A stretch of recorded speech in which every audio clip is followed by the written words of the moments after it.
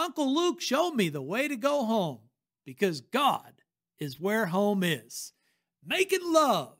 That's what we need to talk about. Uncle Luke says, making love. Come on in, let's check it out. Luke chapter 7, verse 36 to chapter 8, verse 3. All the bubbas of the world, we got one mission in mind. Welcome to the Biblical Channel. Man, we're glad you're here. We're glad anybody shows up because all we're trying to do is be a beggar who shows other beggars where to find bread. All we really are looking for is people to start reading their Bibles, saying their prayers, getting together and talking God. Talking God should come naturally to us, and we need to work it in to our conversation. And the Bible is there to help us work God into our conversation. Gives us the best stories ever played out because it's God who's playing out these stories. And I guarantee you, the more you work at your Bible, have a little fun with it, have a lot of fun with it, the better off we're all going to be. To all the bubbas in the world, we're talking to you. All the bubettes in the world, we're talking to you. Let's get biblical. Come on in.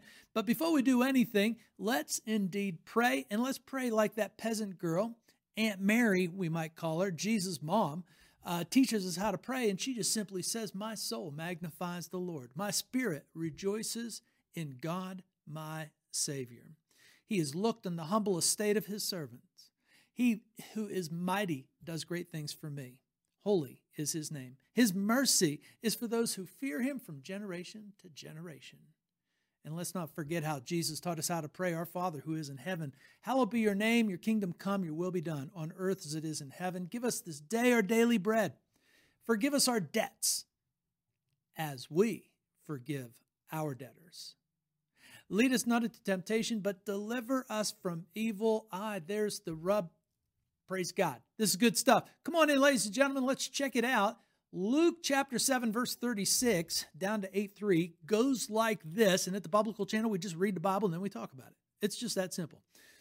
One of the Pharisees asked Jesus to eat. It's a good story, ladies and gentlemen. And he went into the Pharisee's house and reclined at table. Behold, a woman of the city who was a sinner. She learned that Jesus was reclining at table in a Pharisee's house. She brought an alabaster flask of ointment, and standing behind him at his feet, weeping, she began to wet his feet with her tears and wiped them with the hair of her head and kissed his feet and anointed them with the ointment. Now when the Pharisee who had invited him in saw this, he said to himself, if this man was a prophet, he would have known what sort of woman this was who was touching him, for she was a sinner. Jesus, answering him, Simon, I've got something to say to you. He says, say it, teacher. A certain money lender had two debtors. One owed 500 denarii and the other 50. When they could not pay, he canceled the debt for both of them. Now, which one of them will love him more? Simon answered, well, I suppose the one for whom he canceled the larger debt. And Jesus said to him, you have judged rightly. Then turning to the woman, he said to Simon, do you see this woman? I entered your house. You gave me no water for my feet. She wet my feet with her tears and wiped them with her hair. You gave me no kiss, but from the time I came in, she has not ceased to kiss my feet. You did not anoint my head with oil, but she has anointed my feet with ointment. Therefore I tell you, her sins are forgiven, which are many. For she loved much. But he who is forgiven little, loves little. And he said to her, your sins are forgiven. Then those who were at table with him began to say among themselves, who is this that even forgives sins? And he said to the woman, your faith has saved you. Go in peace. Soon afterward, he went through the villages and the cities, proclaiming and bringing the good news of the kingdom of God. And the 12 were with him, and also some women who had been healed of evil spirits and infirmities. Mary, called Magdalene, from whom 7 demons had gone out. Joanna, the wife of Chuza, Herod's household manager, and Susanna, and many others who provided for them out of their means. Cool beans. Here we go. Let's dive in and take a look at this. Now, there is one thing that I think a modern person living in the United States has to realize: how big hospitality is in the Middle East still today, and certainly 2,000 years ago. Hospitality, most everybody reached into their pockets and pulled out rabbit ears, if you know what I mean. They had nothing. So in a poor community, in a poor surrounding, which everybody was 2,000 years ago for the most part, hospitality rules. Hospitality is one of the most important things ever. And so this setting is in large measure about hospitality and the lack of hospitality, because ultimately this scene starts out as a religious guy. We'll call him Linda Lovelace. And then verses, we'll call her Polly Prostitute, because by inference, a woman of the city who is a sinner, she's a prostitute. So we'll call her Polly Prostitute. So this is an encounter, where we are measuring and we are rooting for either the Pharisee, Simon, Linda Lovelace, I call him, versus Polly Prostitute. And then we're going to have to ask the question, whose side would we be on? And if you've picked the right side, whose side do you want God on? That's the key question coming into this. Because it is so important to understand that when it comes to the portrayal and to the teaching of who God is, the Bible has no competitors. Zero holy books, 0 scriptures talk about God in these terms. Because the other thing that you really got to read with is the idea that as the reader, that Jesus is God. If you're not reading this text, understanding that Jesus is God, you are going to miss everything that is fun, everything that is good, everything that is meaningful. Because Jesus being God is really what makes this text just a romp. First of all, you've got a pompous, pedantic prick named Simon, who's a Pharisee, and he's a religious guy. And he's the loser in this text. Now, obviously, Polly Prostitute here, who is unnamed, by the way. This is not Mary Magdalene. We'll talk about that maybe in a minute. But old Polly Prostitute here is the champion in the scene, because God has chosen her for Simon to look at. Simon, look at her as the paradigm of faith, which would have come across as absolutely rude, arrogant, and how dare you kind of stuff from Simon to Jesus. And that the stage is really set. Once you understand what's gone on, you can see how the stage was set, that old Simon the Pharisee here, he has invited Jesus in, not because he's impressed with Jesus, but because he wants to weigh Jesus and he wants to measure Jesus. He is putting Jesus in his own little trial in his own house when he invites him in for dinner. Let's just call this the left hand of fellowship. When you get the left hand of fellowship, it ain't good. People mean harm to you, not good for you. And they pretend like they're your friends, but indeed, they intend on trying to throw you under the bus. And what makes this so fun is when you start realizing that Jesus is God. Now, all of a sudden, you start to see a picture of God emerge as to whose side God is on in this world. You see, the reality is the biblical text, this storyline, if you would drop this story into any other culture or religious setting in this modern world or the ancient world, people would be on Simon's side. Simon's looking at this lady and he's thinking, first of all, Jesus is a dumbass because he doesn't know who this is wiping his feet. And if Jesus was worth his salt, then he would tell this prostitute to get the heck out of here. That's the scene. That's what's going on. It's only Christianity that portrays God as being not only interested in polyprostitutes, but he actually puts polyprostitute up as the paradigm of faith. It is her faith that has made her well. What does faith mean? It means to trust, rely, depend, to actually put your reliance into something. This gal has put her whole egg into Jesus' basket. She has heard him by reputation. She knows him by reputation. And she almost, it seems like, knew that he was walking into a trap where he would not be treated well. And so she kind of barges in, I guess, or slips in, I guess. I think part of the key is that Jesus has to say to Simon, hey, Simon, do you see this woman? Meaning that she probably just slipped in because they're so arrogant, they're so full of themselves that they can't even see people like this. And when they do, they are full of self-righteous pomp and BS. So the passage is just, stacked with Simon the Pharisee being a self-righteous, pompous, pedantic prick. And Jesus turns the table on old Simon. And we love it. But listen, the reason why we love it is whether you're a Christian for a long time or not, the only reason why you love it is because this is the Christian teaching. This is Jesus' teaching. This is biblical teaching. From the front to the back of the Bible, this story is God all over the place. God sees the little people. God, little old Mary, right? She prays and she says, my soul magnifies the Lord because he looks at the little people. Only God looks at the little people. In this world, the little people are marginalized and kicked to the side, and half the time it's us that are doing it. Even if you're a good Christian, you have a way of looking down on the little people.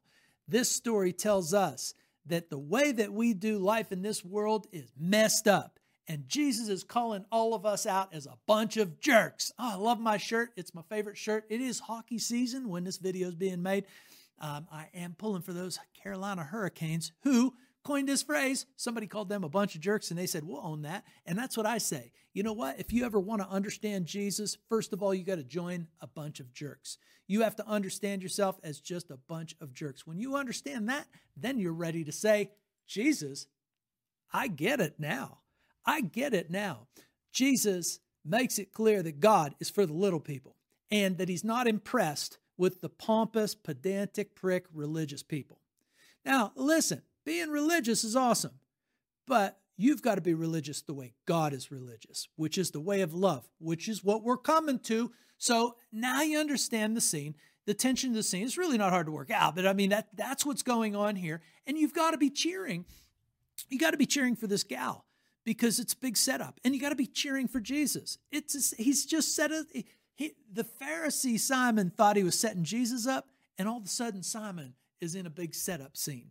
This is wonderful stuff. This is awesome. And then Jesus tells him this like little, oh man, it's just such a tiny, simplistic parable that you can just hear the pompous tones in Simon. When Jesus says, I've got something to say to you. And Simon says, well, say it. He doesn't say, yeah, what's that, Jesus? I'm interested. It's a very terse, response. Well, say it.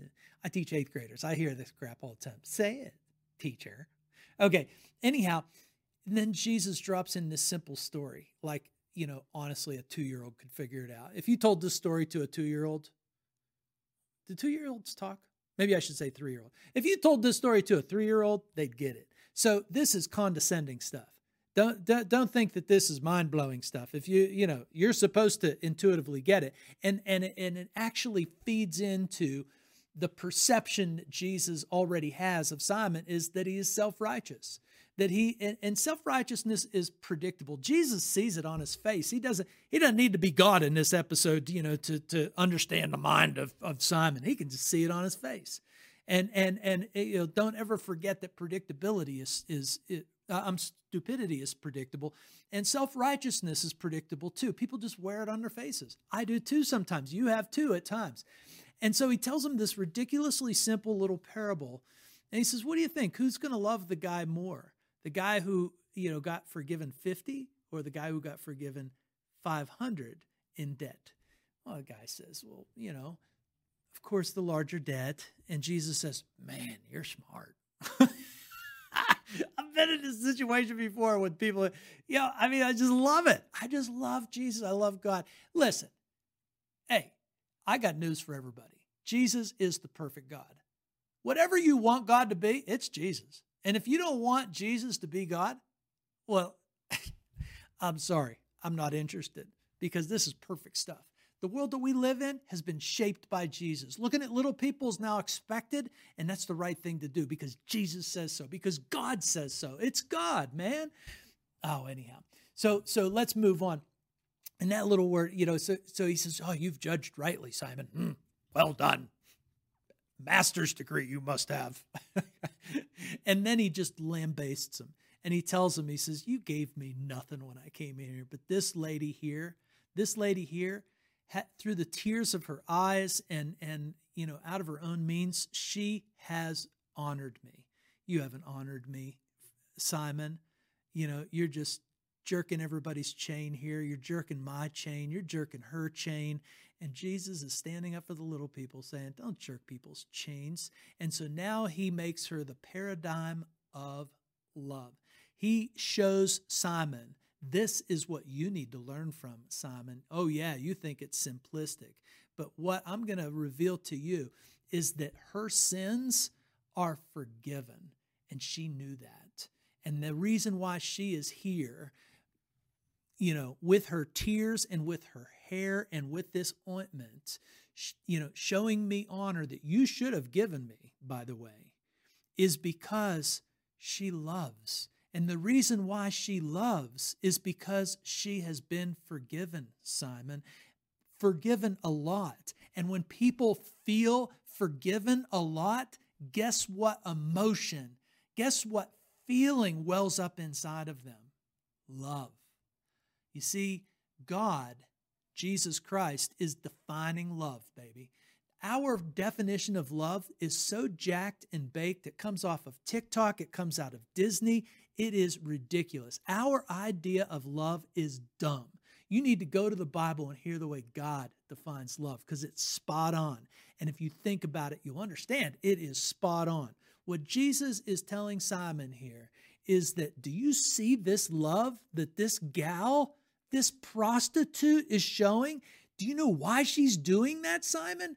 Because she's been forgiven and she knows it. She knows that I'm the one who forgives sins. And so Jesus just freaking turns it on. He just ratchets the volume up about, the full blast.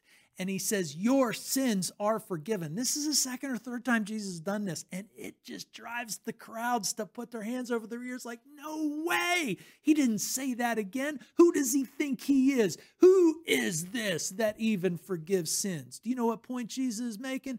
I'm God. I decide about the forgiveness of sins. That's my business, the forgiveness of sins. And the idea of love is God's idea. And God's idea of love is completely built around forgiveness. Forgiveness. And the feeling of receiving forgiveness results in being loved.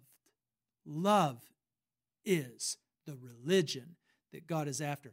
Ziggy Marley, man, thumbs up, 2 thumbs up for that song. Love is my religion. The religion, but you learned it from the Bible, man. And I know you did because your dad sings about, Jesus as well. He's dead, but nonetheless, you get the picture, here that love is my religion. That is all God. That is all this scene right here. Jesus is saying, Simon, can't you see it? You aren't loving because you don't feel like you need forgiveness. And if you don't feel like you need forgiveness, you are loveless. Oh, Linda Lovelace. That's who Simon the Pharisee is. Linda Lovelace. He is without love because he has no need for forgiveness, he thinks. Listen, let me point out another thing. Okay, so I'm the kind of guy who, I'm with her. I have so much sin that I have to love God because I am so thankful to be forgiven. Man, it just motivates me. It really does. I have been a turd. I have been a jerk. I am a jerk. And, and I wake up every day motivated in love because I have been given forgiveness. I get her. I do. I get her. But then I also have a grandmother who's 100 years old. Dude, she's 100. She's still alive. And that grandmother is the perfect person who, to me, has never done anything wrong. She's not like me. She's not been a jerk like I am. I don't know. I haven't ever seen my grandma do anything wrong. But my grandma loves Jesus the same way I do because she loves the feeling of being forgiven that Jesus Christ promises. So listen, it's not as though you have to be a jerk like me in order to feel love for God. No. My grandmother, who I would call almost sinless, she would never say that. She'd slap me upside the head. She'd, Billy, quit saying that. That is not, no. But this lady has lived her life loving Jesus. Why? Because of the forgiveness that God gives in Jesus Christ. You see, that's the object, my friends, and that's the lesson that Simon has to learn, or he's going to be lost. He's already lost, and the reason why he's being so spiteful to Jesus is because he does not believe that Jesus is able to forgive sins, because he doesn't see who Jesus is. Now, this lady is now presented as the absolute paradigm of God's love. She has received forgiveness, and she ends up loving. Jesus makes it very clear. It's not that she loved that caused him to forgive her sins. It's because she has faith in him. And he makes that clear. He says, your faith has saved you. Go in peace. Go in peace. Get out of this. Go hang with people that will appreciate you. Go hang with people. Change your people, places, and things. Go in peace. Forget this guy. Thank you for showing up, by the way. That's what Jesus is basically saying. You go in peace. This guy, he needs to deal with himself a lot more. So love, according to God, is bound with the idea of forgiveness on both ends, meaning that God loves and forgives, and the proper response to receiving forgiveness is to love. And so the idea that the Bible is after, the idea that God is after, is love. Loving God because forgiveness gets our mind right. Loving God is directly tied to the idea of love and forgiveness and the real definition of love to begin with. And then Jesus goes out proclaiming and bringing the good news of the kingdom of God.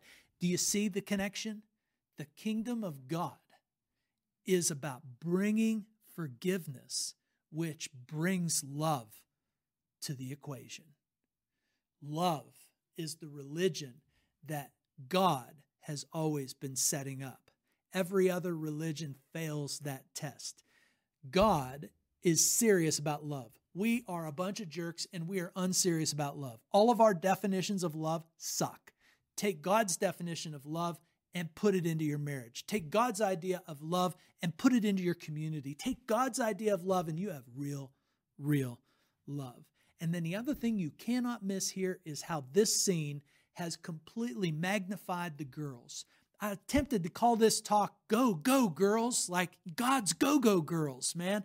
But the girls are the workhorses in this passage. Number one, this girl is celebrated by Jesus in front of this religious leader, and this religious leader is slammed by this girl, who's a prostitute, by the way.